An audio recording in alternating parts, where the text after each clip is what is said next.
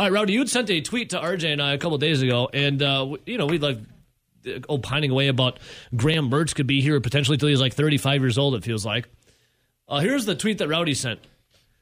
In the transfer portal era, there is absolutely zero... Let me start that again. Sorry, I mumbled. In the transfer portal era, there is absolutely zero excuse for top 25 programs to have Graham Mertz and Spencer Petras as multi-year starting quarterbacks. It's a really bad look on those head coaches and staff. What say you, RJ? I mean, we've seen... I think I know where Rowdy stands here. We've seen good things out of Graham Mertz. I don't think we've ever seen a good thing out of Spencer Petras. But you're talking about two coaching staffs who are to a fault loyal. Yeah, loyal to a fault. And there really is nothing behind a Graham Mertz that would make you be like, yeah, let's start him. Right. Well, that's part of the problem. Yeah. Yeah, and that's exactly what he's getting at. The fact that they don't have another option that's maybe not necessarily better, but at least that can compete for the job, that's the issue. You have the transfer portal. You can go out and grab quarterbacks. Like, look at what Washington State did. Yeah. They went and grabbed Cameron Ward from Incarnate Word. Now, that's not a good football program. Yeah. That's not a good football program. But Cam Ward is a pretty good quarterback. Mm-hmm. Or look at, there was also Bailey Zappi. He was a guy that was also playing, I believe, for Houston Baptist, that in the transfer portal era, Western Kentucky went and grabbed because he was a really good quarterback at that level.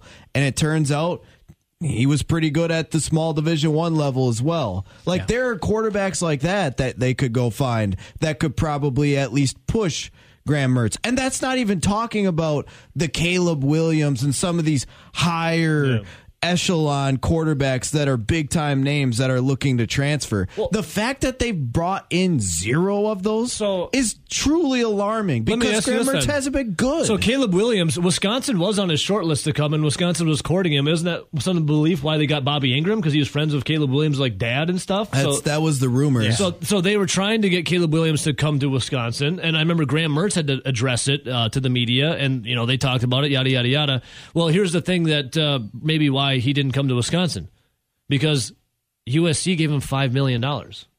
Well, like other people have said, he used Wisconsin to get that $5 million. Do you think if Wisconsin would have said, like, all right, well, we've NIL style, we've now got $6 million? I don't think Wisconsin would you want to come to Wisconsin? There. I mean, it's not like they tried with the money thing. Well, I guess we don't know if they did or didn't, but I assume they did not. Right. But I don't care. Caleb Williams' dad's like, we need $5 million jumping off point. I don't care. My biggest question is, why haven't you done anything about the quarterback position? Like, again, Graham Mertz is going to be 22 years old. It's not like he's 19, 20, and it's like, hey, he redshirted for 1 year and he struggled for a year. He's been here for years. He was stepped foot on campus in 2019. Like, 2019 was 3 years ago. Yeah. Well, and then, okay.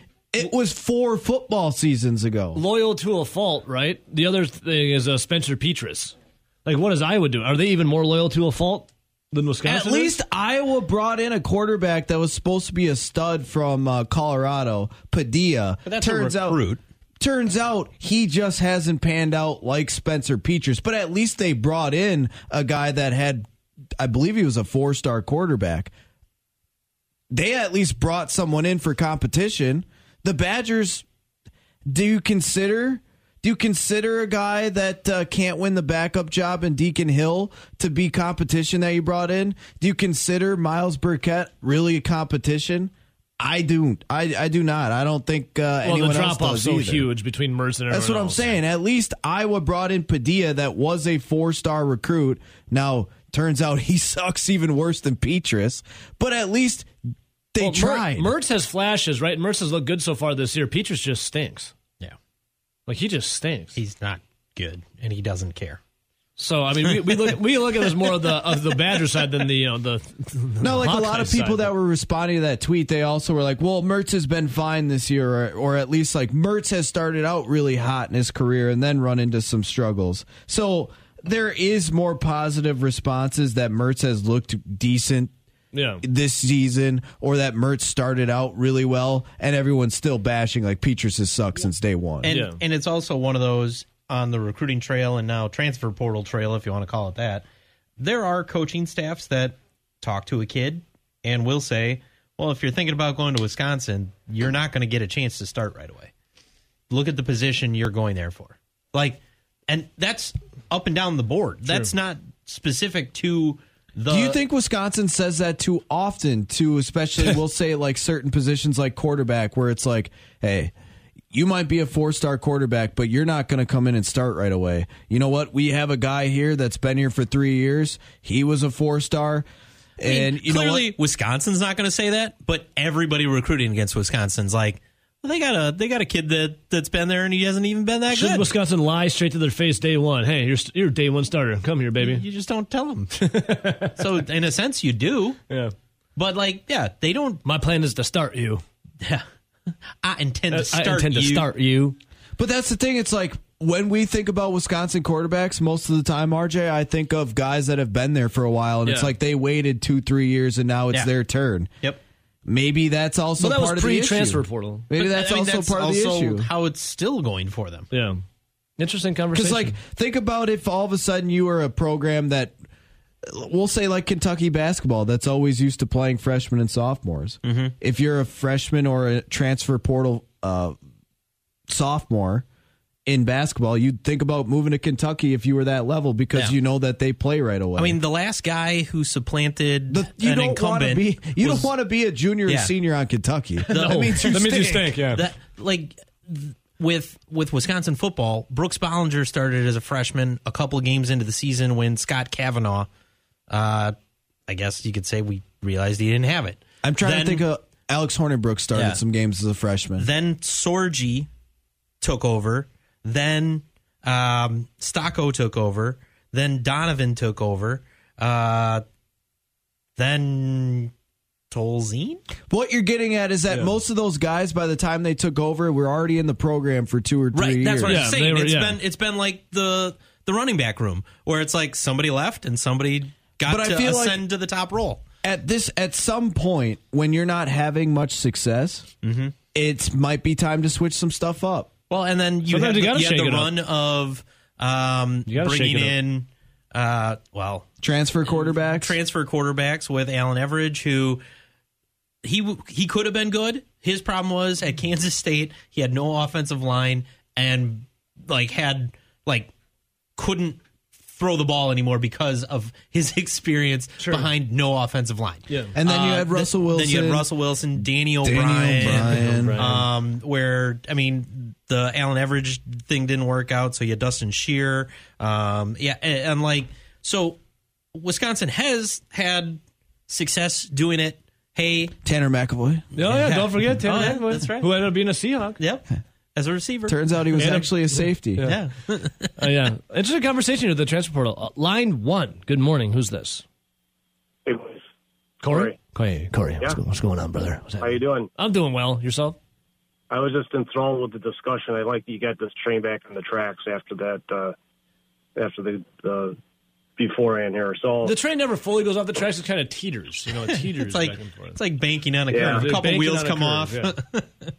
Well, anyhow, so this NIL discussion is always a really good one because there's really no right answer to it here. But I would be concerned as well. From I didn't read that tweet yet, but I tend to agree that it is kind of concerning from the overall what I'm getting out of UW right now. From what it seems like they're still thinking they can sell themselves on good vibes and on happy tones, and the game has changed. Is that kind of like that Motorhead song, "I Am the Game"? So it's like the game's changed now. It's all about the game. To be able to, you're gonna have to get in the pool here with the Sharks, even if you really don't want to, because they're gonna be sniping these players from underneath you all the time that are transfer guys, and I'm not quite sure where they're going with it, and I get that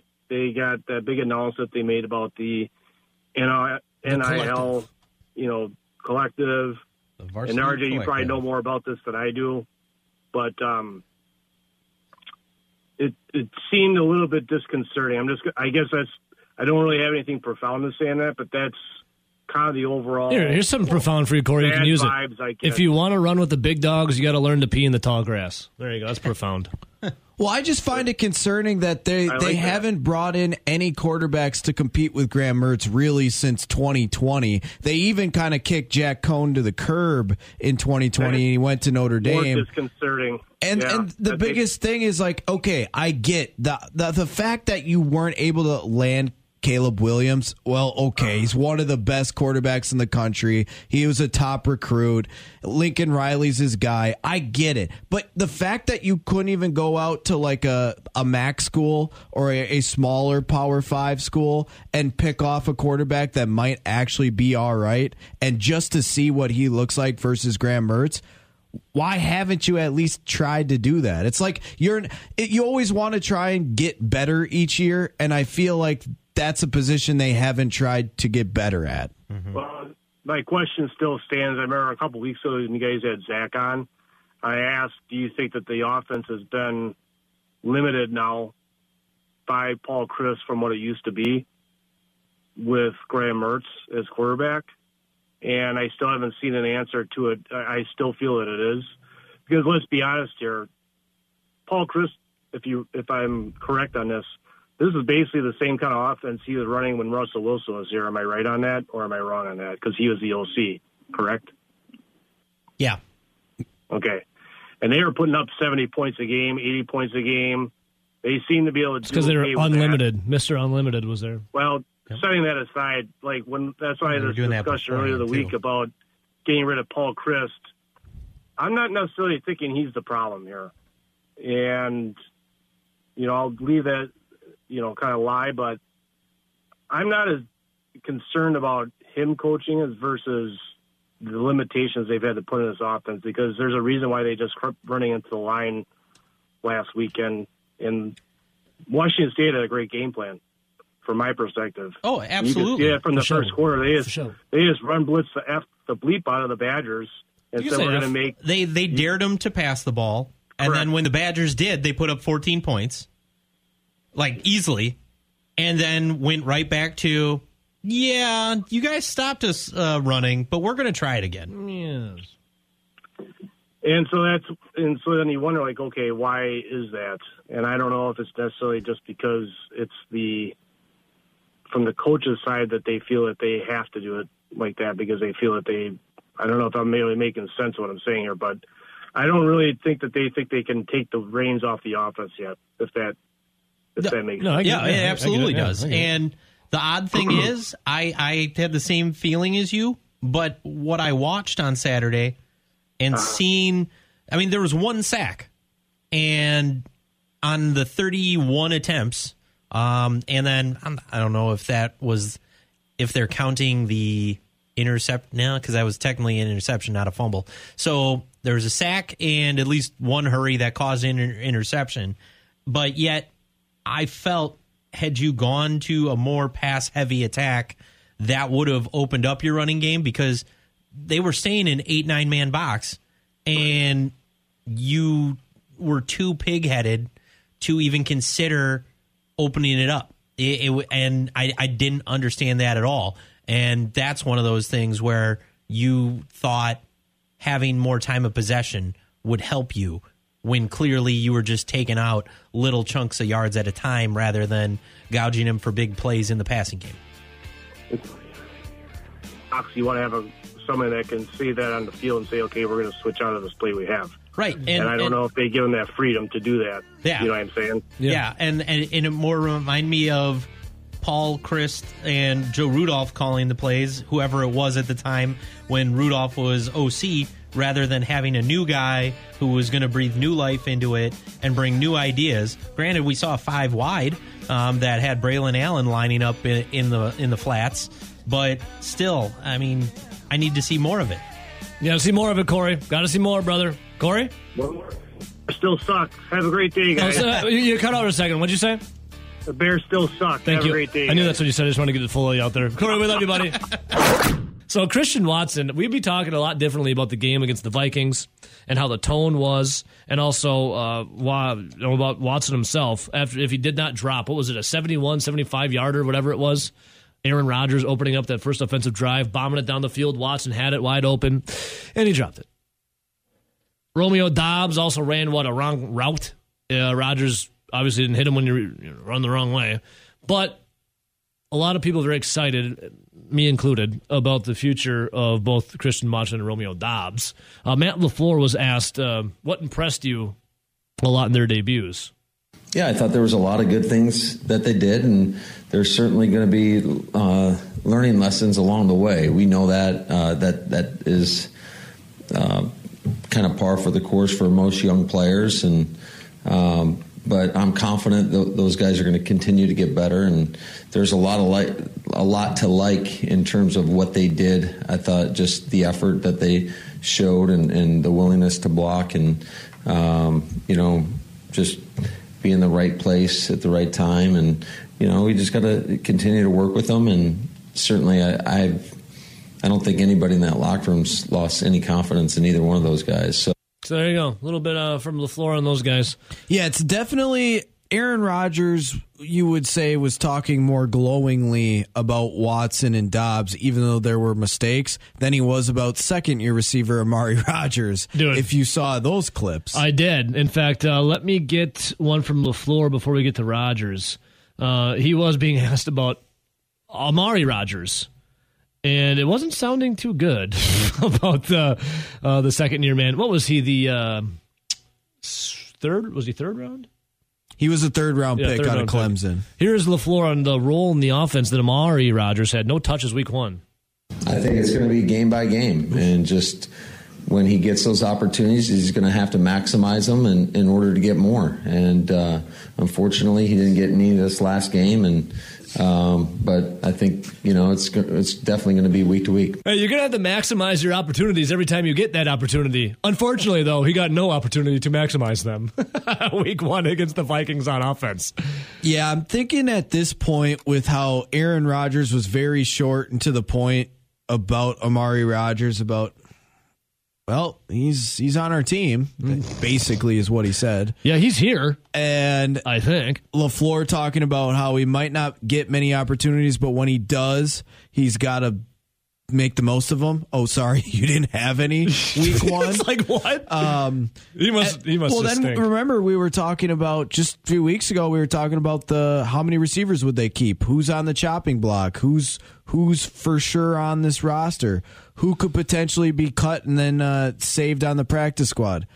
I'm kind of getting the feel that Amari Rodgers at this point is only on the roster because he can play a little bit of special teams, or at least has the ability to play a little bit of special teams, and the fact that he was a top 100 pick as he was a third-round pick. Yeah, hear the Rodgers. If Amari Rodgers was a 4th, 5th, 6th, 7th undrafted free agent, do you really think he'd still be there? The vibe I get would be no. Here's Aaron Rodgers on why Amari Rodgers has gotten so little playing time in games so far. Aaron, what's your outlook on Amari Rodgers and where he fits on this offense? Because last year he was pretty non-existent, and then last week he didn't get out there for an offensive snap. Yeah, he's returning for us right now. That's all I got on that. That's not like, let's go beat in the doghouse. Hey, that's not like, hey, Christian Watson, that guy's fast. He's made some plays for us. Or, hey, Romeo Doubs is making a huge play every single day at practice. Oh, man. Or, hey, Allen and we have a good chemistry. Or same thing with him and Randall Cobb. Or how about when he said Sammy Watkins really brought it at practice today? Yep. I like that cat, Juwan Winfrey. I think he's got some upside. Yeah. He's returning for us. That's all I got. I want to play one. Listen to. I wish I knew who the reporter was. I think I knew who it was, but I don't want to misidentify someone. But Rowdy, the question is well thought out. There's a lot of words in there. There's a little smile, a grin. I feel like is on his face. He's like, "Yeah, I'm gonna get a really good answer from Aaron Rodgers. I'm gonna get a good one, nice little soundbite." Well, you got a good soundbite. Wasn't long though. And since this is radio, you can't see it, but the video. Aaron Rodgers, when asked the question, also almost says, "Hold on a second, let me drink this water." Yeah. Yeah, He's your outlook on Amari Rodgers and where he fits on this offense, because last year he was pretty non-existent, and then last week he didn't get out there for an offensive snap. The long pause. Yeah, he's returning for us right now. Takes the drink. That's all I got on that. Jesus. Amari Rodgers got to be looking at that video and be like, man, I'm on the outside looking in, dude. Hey, now to defend Amari Rodgers, he's at least looked a little bit better on special teams this year than last year. Because he hasn't fumbled it? He hasn't fumbled it, hasn't muffed any, hasn't made any horrible plays that just completely shot them in the foot. God. So I guess so far through one regular season game and 3 preseason games, he's looked better in that department. But yes, there's not a whole lot of good to go around here, especially when you have a lot of young receivers that at least in practice or at least in short little runs and reps have at least been showing some signs. Rodgers covered the good in his statement, you know? He didn't say anything negative. It's just what he didn't say sounded negative. That's all I got on that. He's returning kicks. That's all I got. All right, but on the young wide receivers, though, Rowdy, Rodgers maybe is in a mood. I'm trying to think. He has said good things about Allen Lazard. Yep. Here's real quick, Allen Lazard. Yeah, it's always good having him out there. He's a talent. But it's the leadership part that, we miss when he's not out there. Short and sweet. We know that he has talked about Sammy Watkins bringing it in practice early this year. Yep. We know him and Cobb. Yep. Cobby. Big fans. We know he's talked about Watson and Dobbs and Toure all showing signs of life and signs of ability. Yep. Those are your 3 drafted rookies from this year. So that's up to, we know he likes Juwan Winfrey. That's 6. He's really never said anything about Amari Rodgers this year. Besides, he's having kickoffs for us. That's it. That's 7. Amari Rodgers like, man, what do I got to do? And LaFleur. I think at this point, thank your lucky stars that you're on the roster. And LaFleur's like, he's just got to take advantage of all his opportunities. Unfortunately, didn't get any opportunities on Sunday. Rodgers, though, on the rookie wide receivers, talks about trust and how it can be determined. I think just the same thing I said after the game. We got to be patient. We got to be patient with him. The most important thing we're going to be harping on is the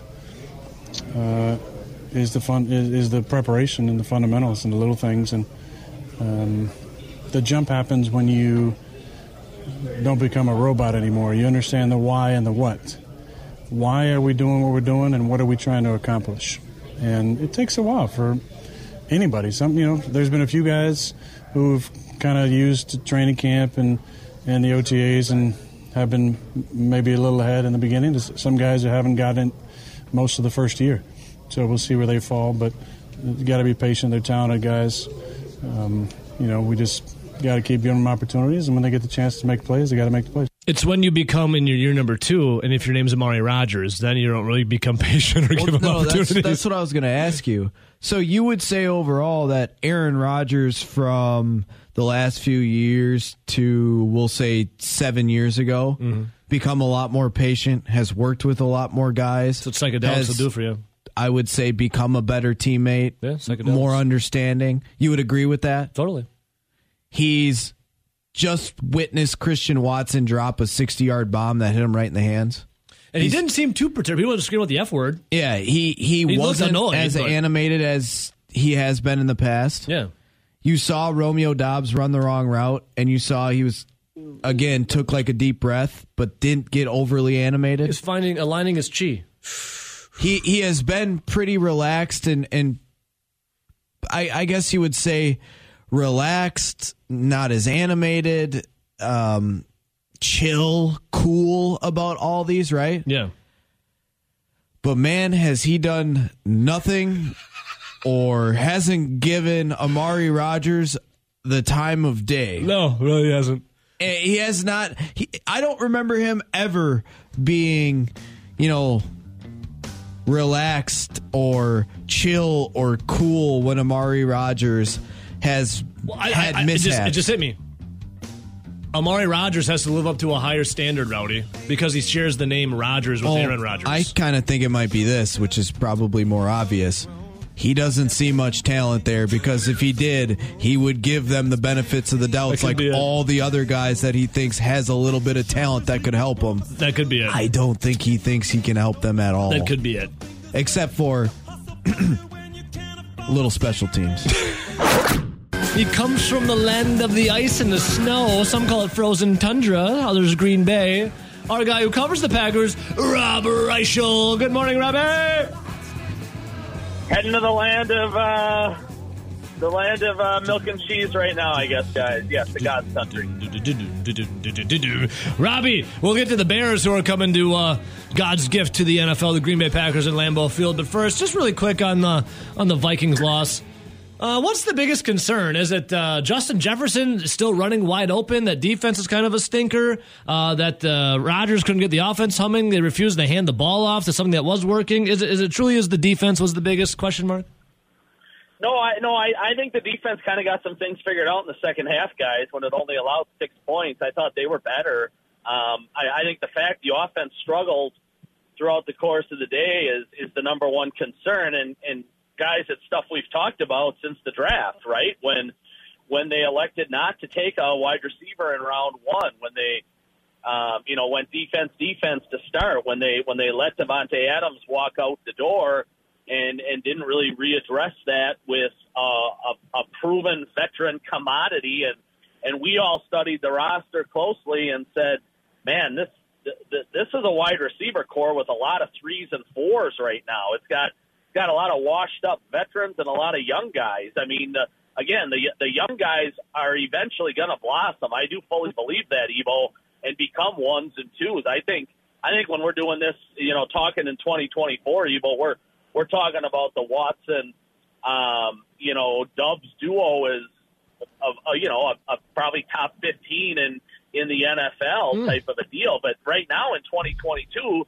They're not there, and the veterans aren't going to carry you. I'm sorry, Randall Cobb and Sammy Watkins just don't have a lot left in the tank. They should get a little bit of a boost this week from Allen Lazard, but the difference between this year and last year, guys, is after that debacle of an opener they had against the Saints last year, compare that to today. Davante Adams isn't walking back in the building.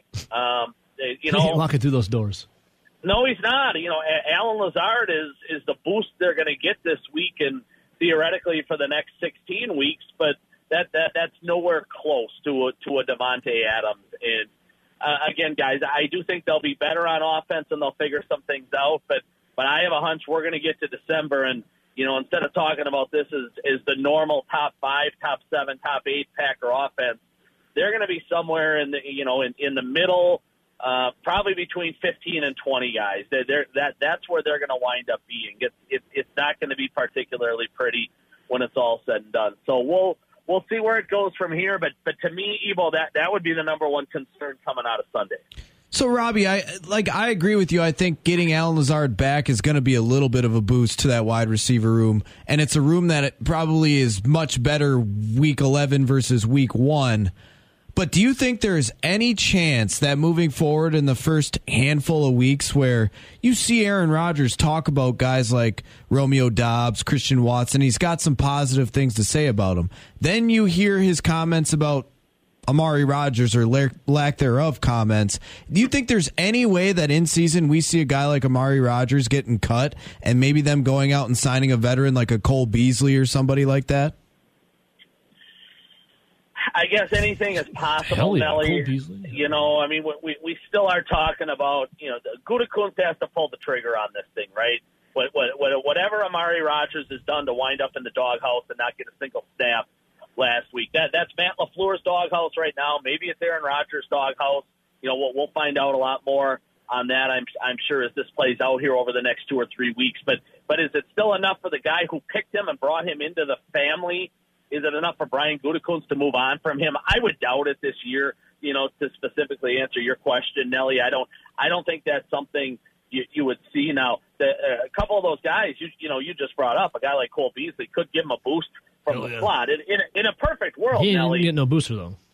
in a perfect world, they would dump Randall Cobb for a guy like Beasley, and you would have an immediate upgrade at that position. But the quarterback's not going to let that happen without blowing a gasket. So, yeah, I mean, a young guy like that, like Rodgers, could find himself in some trouble. But I think at least for now and for this year, he's safe. But it is really interesting that they've all been, really tight-lipped. Rodgers and Matt LaFleur yesterday as well, when he was at the podium talking about Amari Rodgers, offering up virtually nothing in terms of why he didn't play and what his long-term future is moving forward. See, I asked the question, Rob, because I know Cole Beasley's a guy that's done punt and kick returns before, and Kylan Hill probably coming off the shelf after the first 4 or 5 weeks.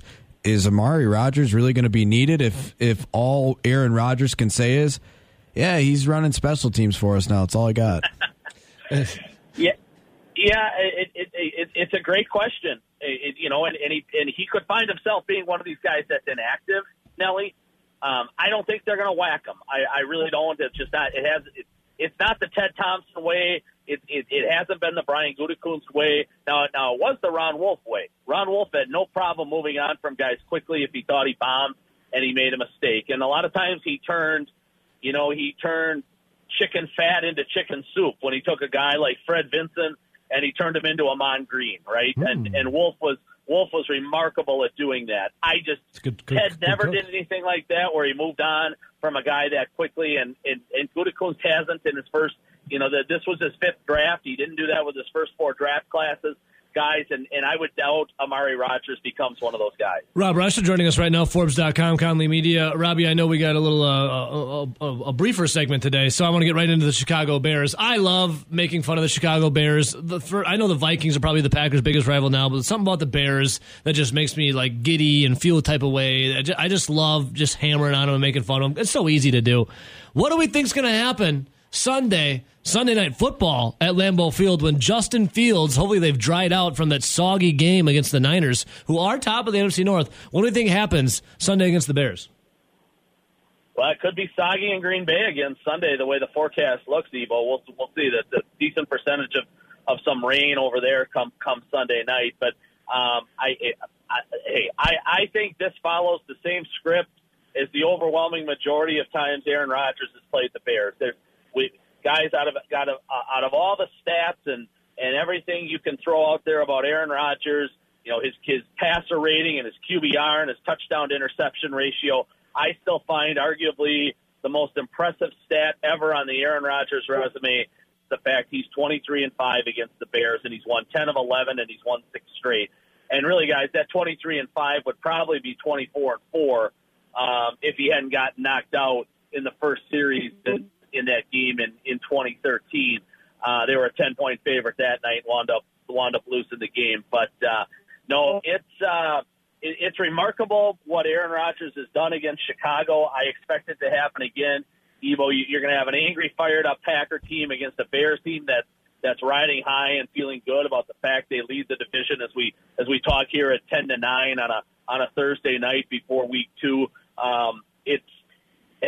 Guys, I think Green Bay is going to get a lot of answers on Sunday night to some of the questions people have right now. Can that defense be dominant? I think it will be. I think they'll set the offense up with 2 or 3 really short fields, and Rodgers is going to look much better. The offense is going to look much better because they're going to take advantage of some situations that the defense gives them that are going to be pretty opportunistic. So I think Green Bay rolls, guys. I'm going 10. Packers. What was it? Sorry, Rob, you cut up for a second. What was your Packers score?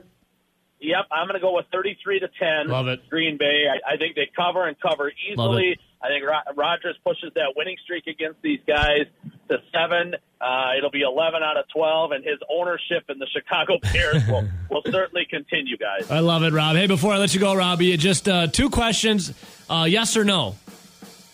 Paul Chryst, Wisconsin Badgers head coach. Should he be fired, yes or no?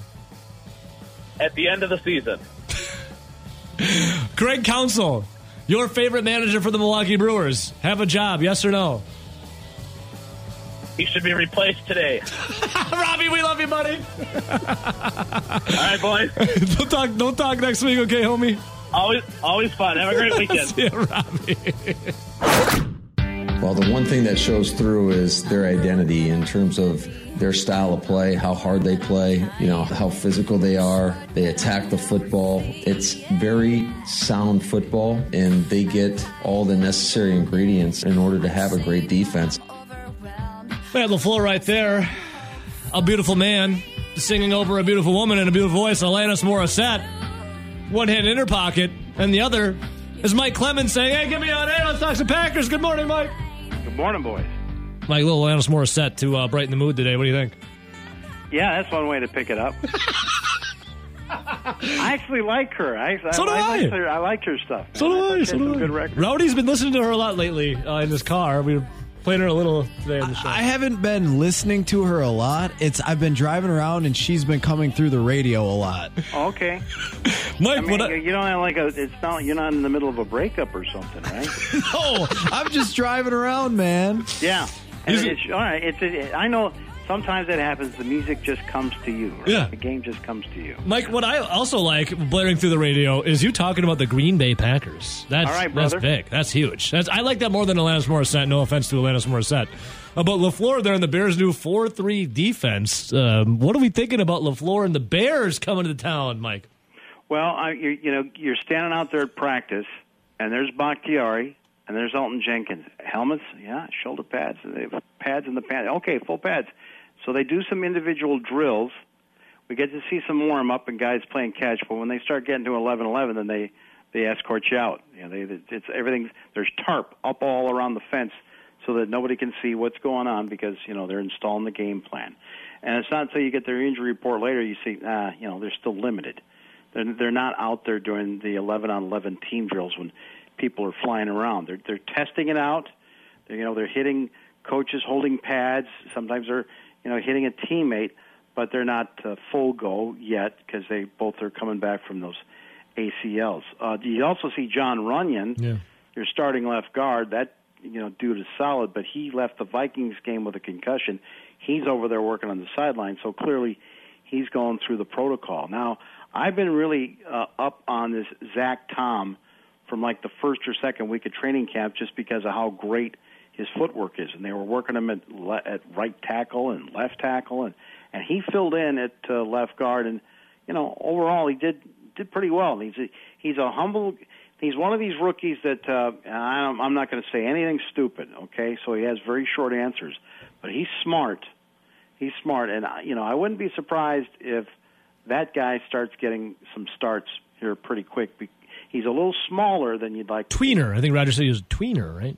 Yeah. Right, in terms of the size. Yeah. And no question, give him some more time, months or a year in the weight room, but, he's really good. So that's what's going on with them. The Bears only got like 2 people on the injury report. Other than that, they're ready to go. So Alan Lazard's out there, and he'll be full go. He should be able to play some in this game coming up on Sunday night. Now, so here it is. It's the Packers and their home opener, and it's Sunday Night Football, and it's against the Chicago Bears. Now, doesn't that make you think about 2018? And, Rodgers rolling on the perk. Yeah. And, Rodgers is carted off the field with a knee injury, and they cart him off, and it's like, are you kidding me? I mean, week 1, and he's already done again after coming back from a collarbone that he suffered up against the Vikings. And this is, when you got to October and November, the guy was throwing balls into the dirt.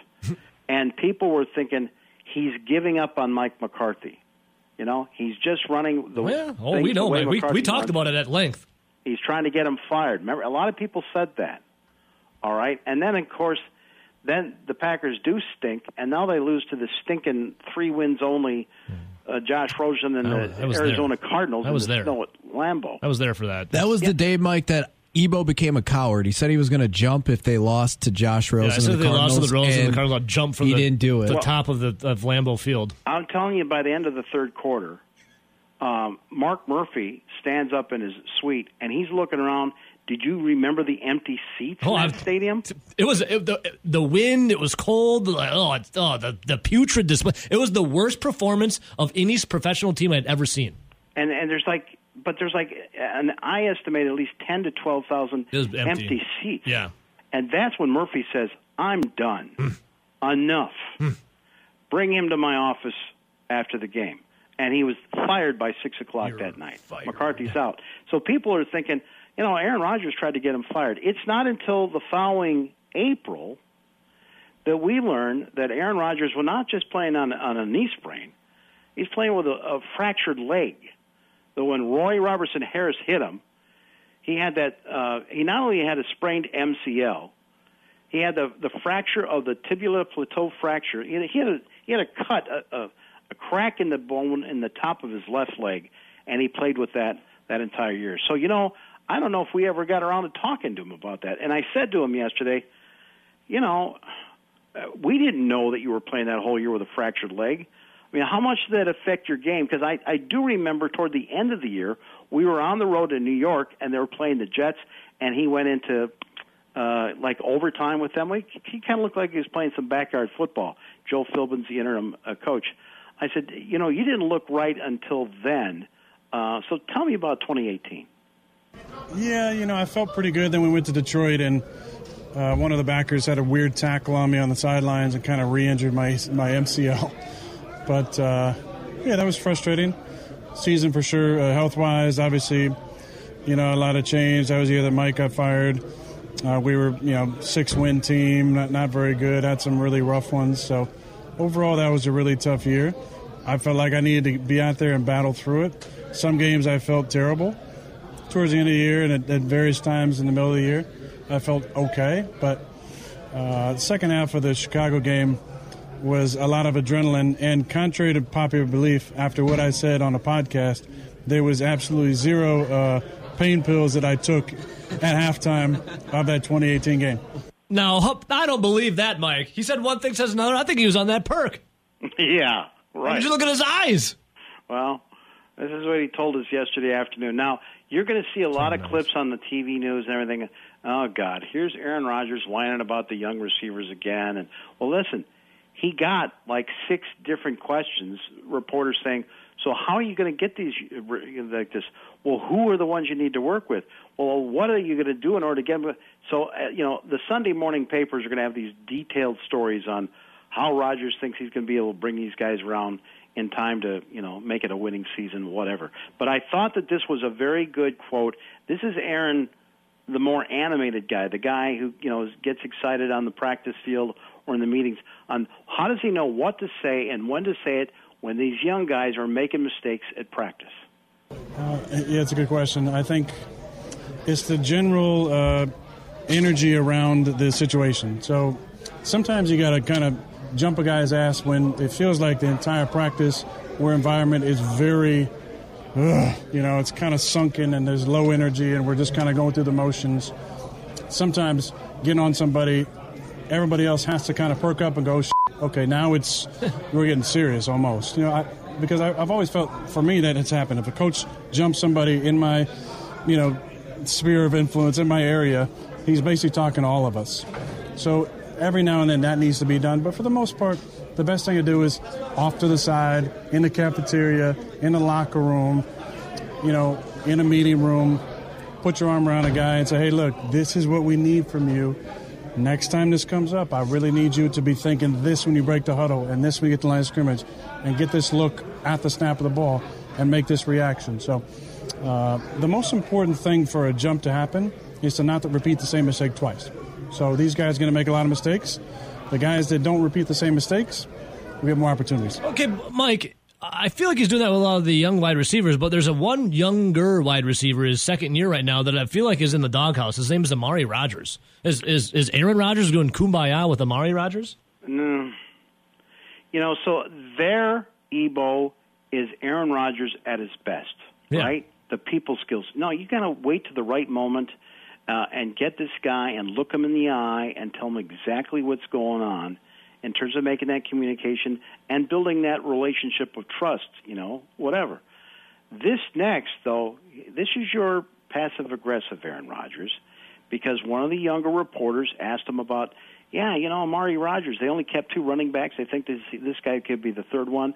He grew up His dad was Randall Cobb's coach at Kentucky, so there's all that kind of lineage. And nobody's really talking about Amari Rodgers. They're all talking about Dubs and Watts and all that. So here's the actual question that Rodgers was asked.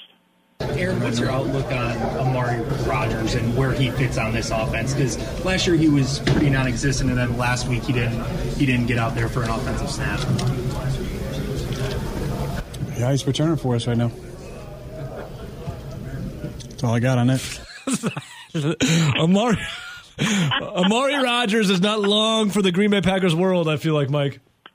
I mean, jeez, that's called the doghouse.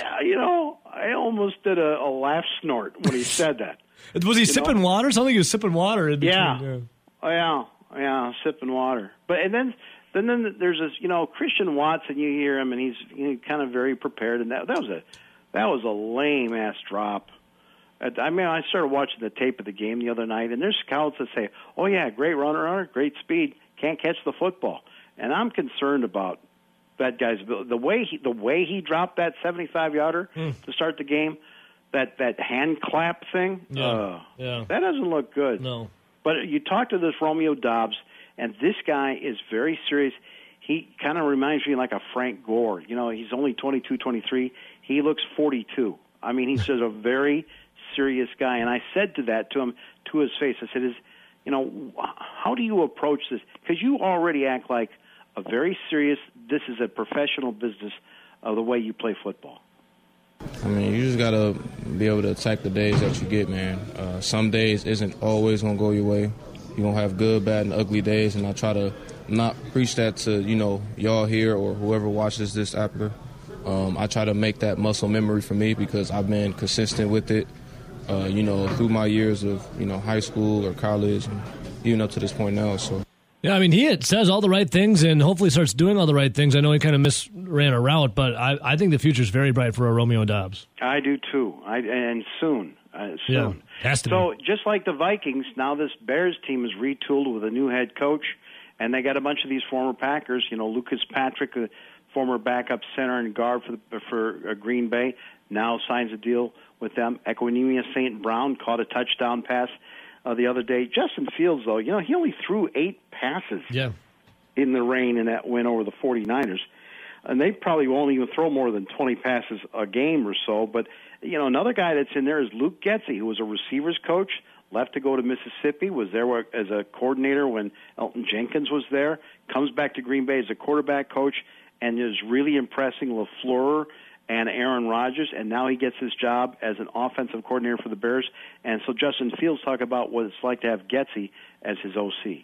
He knows a lot. So just, him being with Aaron for a long time, he just, kind of teaches me the ins and the outs of the offense, just the most efficient way to run the offense. So just making sure, just executing on all of those. I feel like the Bears are always in flux with their roster when they get new coaches. So what kind of roster has Matt Eberflus, then, their new head coach, inherited, Mike? Well, I'll tell you what, he's an impressive coach. I really mean that because when Matt Nagy, there was always something a little phony about him, but, he had the track record with the Chiefs. And Mark Trestman was just weird. I mean, that guy should have been out ice fishing. He was just a goof. Lovey got him to a Super Bowl, but unfortunately had Rex Grossman, for a quarterback. Sexy Rexy. But this Eberflus guy, man, he talks about, this is the roster I'm inheriting right now. We have to get better. We have a young football team. We have to improve in the fundamentals of the game, and that's what we're looking at. Obviously we always look at the effort and the intensity which we played and how we took care of the ball and being smart. We always do that. But there's fundamentals and techniques in every position, and we have to get better at those things on Wednesday and Thursday and Friday of this week to improve our football team every single week going forward. So it's going to be a big week for us for our improvement. We're in that process right now. And then, man, how do they grade out and look at their players after a monsoon and a swimming pool that was Soldier Field moving forward, Mike? Yeah, well, Eberflus, the defensive coordinator for the Colts, I mean, he had some good defenses there, and he talked about how he gets into the heads of his young players to let them know, positive reinforcement when they do something right and a kick in the butt when they need to pick it up. Yes, those are all issued today. Yep. So if you had, if you were in 55 plays and you had 20 loafs, that's not a good outing. So, and there's a couple of guys that had that, but we got to do a better job with that. We also reward guys. You're in the 90% club. So if you're in 10 plays and you only loaf one time, you're in the 90% club. So that's a hard club to be into for the whole season. We'll give that award out at the very end if you're in that club. But that means you played hard the entire season, and that's always hard to get into. What hours are all the coaches watching film, and when are the grades given out? In the mornings or noon? Yeah, the grades are due at right before the team meeting. So about 10:30, 10:45, and there I try to give as much time as possible. So sometimes the guys grade it yesterday. They get it on their iPad. They can start grading it after the game at night. Some guys do that. Some guys get in real early this morning. I'm always the guy that gets in super early to grade it and go from there. Mike, happy to report no loafs for you. You're in the 90% club. Mike, I had one loaf Sunday night against the Vikings. I was still getting some chocolate cake, and I missed the kick to the second half. So Oh, we don't. We're like McCarthy here, Mike. We stack success. Okay, so we had a very successful segment here. We love you, Mike. Thank you, boys. There it is, Mike Clemens. Tonight, what a game for Thursday Night Football. Chargers, Chiefs. My God, two undefeated teams, both 1-0, going at it. Chiefs favored by 4 points. Patrick Mahomes already 5 tutties under his belt. As also the Chargers didn't look too bad, Rowdy. That division they're in is going to be the AFC West is going to be a hell of a fight to see who comes out supreme. What are you thinking? Chiefs in this game tonight? Yeah, Chiefs are favored by 4. Game opened at 3.5. Money coming in on Kansas City. I don't know. Justin Herbert, the one thing that I would have actually probably bet on the Chargers at plus 3.5, weirdly enough, if Keenan Allen was playing. Well, I feel like this dude's always hurt, Keenan Allen. Am I wrong to think of that? But when Keenan Allen is out there, and what's wrong with him? They have Mike Williams, who's always been good. Austin Eckler is solid. Josh Palmer has kind of been like the dark horse for the rookie or younger receivers that are going to get some targets. And Justin Herbert's been phenomenal since being drafted out of Oregon. Yeah, big time. The one thing everybody balled out on the Badgers. The one thing that continues to hold back this Charger team, it's not anything on offense. Normally it's the head coach, because they can never figure out or find a head coach that has clock management, timeout management, challenge management. They always are just the exact opposite of what you should do. Yeah. They find ways to lose games. And then on the other hand, their defense has been a little spotty at times, but they went and traded for Khalil Mack. They now have a Mack Bosa how about that connection? Defensive line.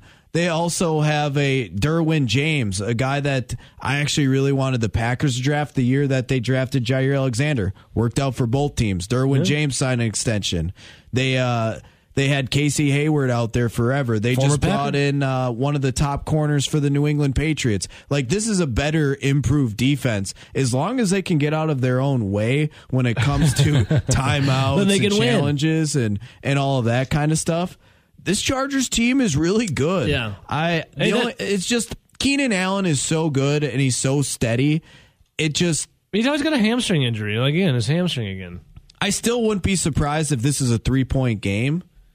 But yes, I would favor the Chiefs. It's at Arrowhead. So this AFC West is pretty stacked, man. The Broncos didn't look the greatest. You spent all that money on Russell Wilson, and Nathaniel Hackett's the new head coach, former Packers OC, and you decide to kick a 40. How long? What was the field goal? 64. 64-yard field goal? What? You have Russell Wilson? Okay. And I know you're on the road in Seattle against the 12th man, but yeah, Rowdy, that's Geno Smith. You totally brought it up. Is Geno Smith and the Seahawks? Is he really going to be that efficient again? In fact, in the second quarter, he fell off after having a great first half. I honestly really don't care about their second half, 64-yard field goal attempt. Brandon McManus, the kicker for the Denver Broncos, said, "Hey, that's the line that they needed to get to, and he I said can he make hit it." Blah, blah, blah. I don't really care. How about the fact that you were in the red zone 5 times? Melvin Gordon fumbled at the goal line. Russ is fumbling. Javonte Williams fumbled at the goal line. Maybe punch it in once, twice, three, maybe 4 times. And guess what? You're blowing out the Seahawks. Yeah. So, it doesn't matter if Geno Smith is efficient. He's down by 20 points. Yeah, totally. And then you have, so the Broncos are 0-1. Chiefs obviously put up, Patrick Mahomes 5 tutties. He was balling. And then the Raiders, out of all the teams in the AFC West, the Raiders looked the least. Ooh, is there trouble in paradise out in Las Vegas, by the way? Heard some rumblings about... some scuttlebutt? Heard some rumblings about some players maybe being a little bit upset about what happened and what transpired on Sunday. So clearly the Raiders lost to the Chargers. But Davante Adams had more receiving yards than the entire Packers receiving core. Is Davante Adams hogging targets? Well, some are wondering. I would say he's the best wide receiver in the game. I feel like you would want to get him. Targets. They have a lot of other targets for Derek Carr and weapons. Who's pissed? Renfro and Waller combined for 6 targets, and I believe Adams by himself had only 2 or 3 times as many as that. Now, I get it. Is Derek Carr showing favoritism for his former teammate and friend? But was that not what some Packer fans were clamoring, that Aaron Rodgers locked on to Davante Adams too much when other players that are decent players were open? I would say that Darren Waller and Hunter Renfrow are a lot higher caliber players than some of the players the Packers had running open that people would say Rodgers was locked onto Adams and did not throw to. And maybe there was a little bit of tension there where, some guys that are used to getting some targets and some... I want the ball. You blame him? I want the ball was too. The slot the last couple of years. He was the man, dude. He caught everything. Yeah. And now for him to only have 3 targets? I'd be a little perturbed, but hey. And they lost. You got a shiny new toy in Davante Adams, though. You got to break him in, right? I mean, Derek Carr and him are best buddies, college together, friends. I don't know. I think Did you see Davante Adams said him and Derek Carr almost died one time whitewater rafting? I think just looking at those 4 teams, I think the Raiders are definitely in the worst spot. Because, like we said, clean it up for Denver. Don't fumble twice right there. You win that game. It might not have been your best game, but you still easily win that game against a Seahawks team that's not expected to be great. Chargers looked pretty good against the Raiders. Chiefs looked pretty dang good against the Cardinals. I think the Raiders are last place in that division right now, just at a quick, way too early prediction from the AFC West week 1. So I saw this story. I couldn't remember if it was real or not. I don't know. It is indeed real. Maybe this is why Derek Carr and Davante Adams focus in on each other. Not only friends and former teammates in college together. Davante Adams was talking about a time when in college, Derek Carr's then girlfriend, now wife, Heather, and a guide went whitewater rafting. And they went down a class 4, the Banzia Hole. Sounds like a porn star's name. Went down a class 4 known as a difficult whitewater rafting course. He said that they did not obey the number 1 rule of whitewater rafting to keep paddling. Instead, both Adams and Carr froze, and they left it all on the girlfriend and the guide to paddle. They all fell off and almost died. They almost drowned and said washed on shore, and said they'll never whitewater raft again, but had an extreme bonding moment where they both saw the light and said, you know what, we need to team up in Las Vegas together instead and try and win the Super Bowl. Well, you can't when you're down 0-1 to begin. You ever been whitewater rafting? No, not like that type of whitewater rafting that I'm sure they're doing. Yeah, and these 2 guys freeze to leave it up to the poor girlfriend, now Derek Carr's wife, and the guide. Thanks, guys. So there you go. There's their connection. Well, they almost died. We know that Derek Carr freezes in big situations. Yep. We're not sure about Aaron Rodgers. He's like 50% of the time. You know who I bet wouldn't have froze? Tom Brady. He would have kept paddling. He would have kept going and screaming at everyone else who wasn't paddling. Yeah. We know Aaron Rodgers has seen the white light. They say that ayahuasca, so DMT is the active ingredient that makes you trip in ayahuasca. When you have near-death experiences, so DMT is naturally occurring in your brain. And when you have a near-death experience, your brain actually gets flooded. It secretes DMT, and that's what going to the light and seeing all these visions is. So we know Aaron Rodgers has kind of had near-death experiences, but that's just the simulation of it with DMT. I don't know if you knew that or not, everyone out there, but now you do. So there you go. Looking around the NFL, we'll get to the Packers coming up here. 9:35, our guy Mike Clemens. He is going to join us. Any other games to get on? Oh, yeah, this is what I want to talk about. For the first time, and I hope our Washington Commander fans are listening, our guy Dougie and G-Dub, our first time in 24 games, the Detroit Lions are favored in a game for the first time in 24 games. They are at Ford Field a 1.5-point favorite over the Washington Commanders. Rowdy, the Lions have been close in every single game last year. Hell, they were close to beating the Eagles. They came storming back in the second half against the Eagles week 1. Can the Lions do it? Can the Lions get a win over the freaking Commanders at Ford Field as they are favored by 1.5 points? You know, I don't know how many Detroit Lions fans that we have that listen. I really actually don't even know how many Detroit Lions fans there really are. If you're a Lions fan, call in 608-321-1670. But I have a gut feeling. Do it. Yes, do it. The Commanders win this game. No, Rowdy. But I think it's going to be close. But you know what I think the difference is? Carson Wentz. Oh, the Wentz wagon. Carson Wentz is just better. He balled out last week. Yeah, he's better than Rowdy's Jared a big Goff. Wentz guy. I think the difference will be another kind of later game drive by Carson Wentz that solidifies the win for the Commanders. That's a gut feeling. Man, I feel like the Lions are going to do it. They're going to take down the commies.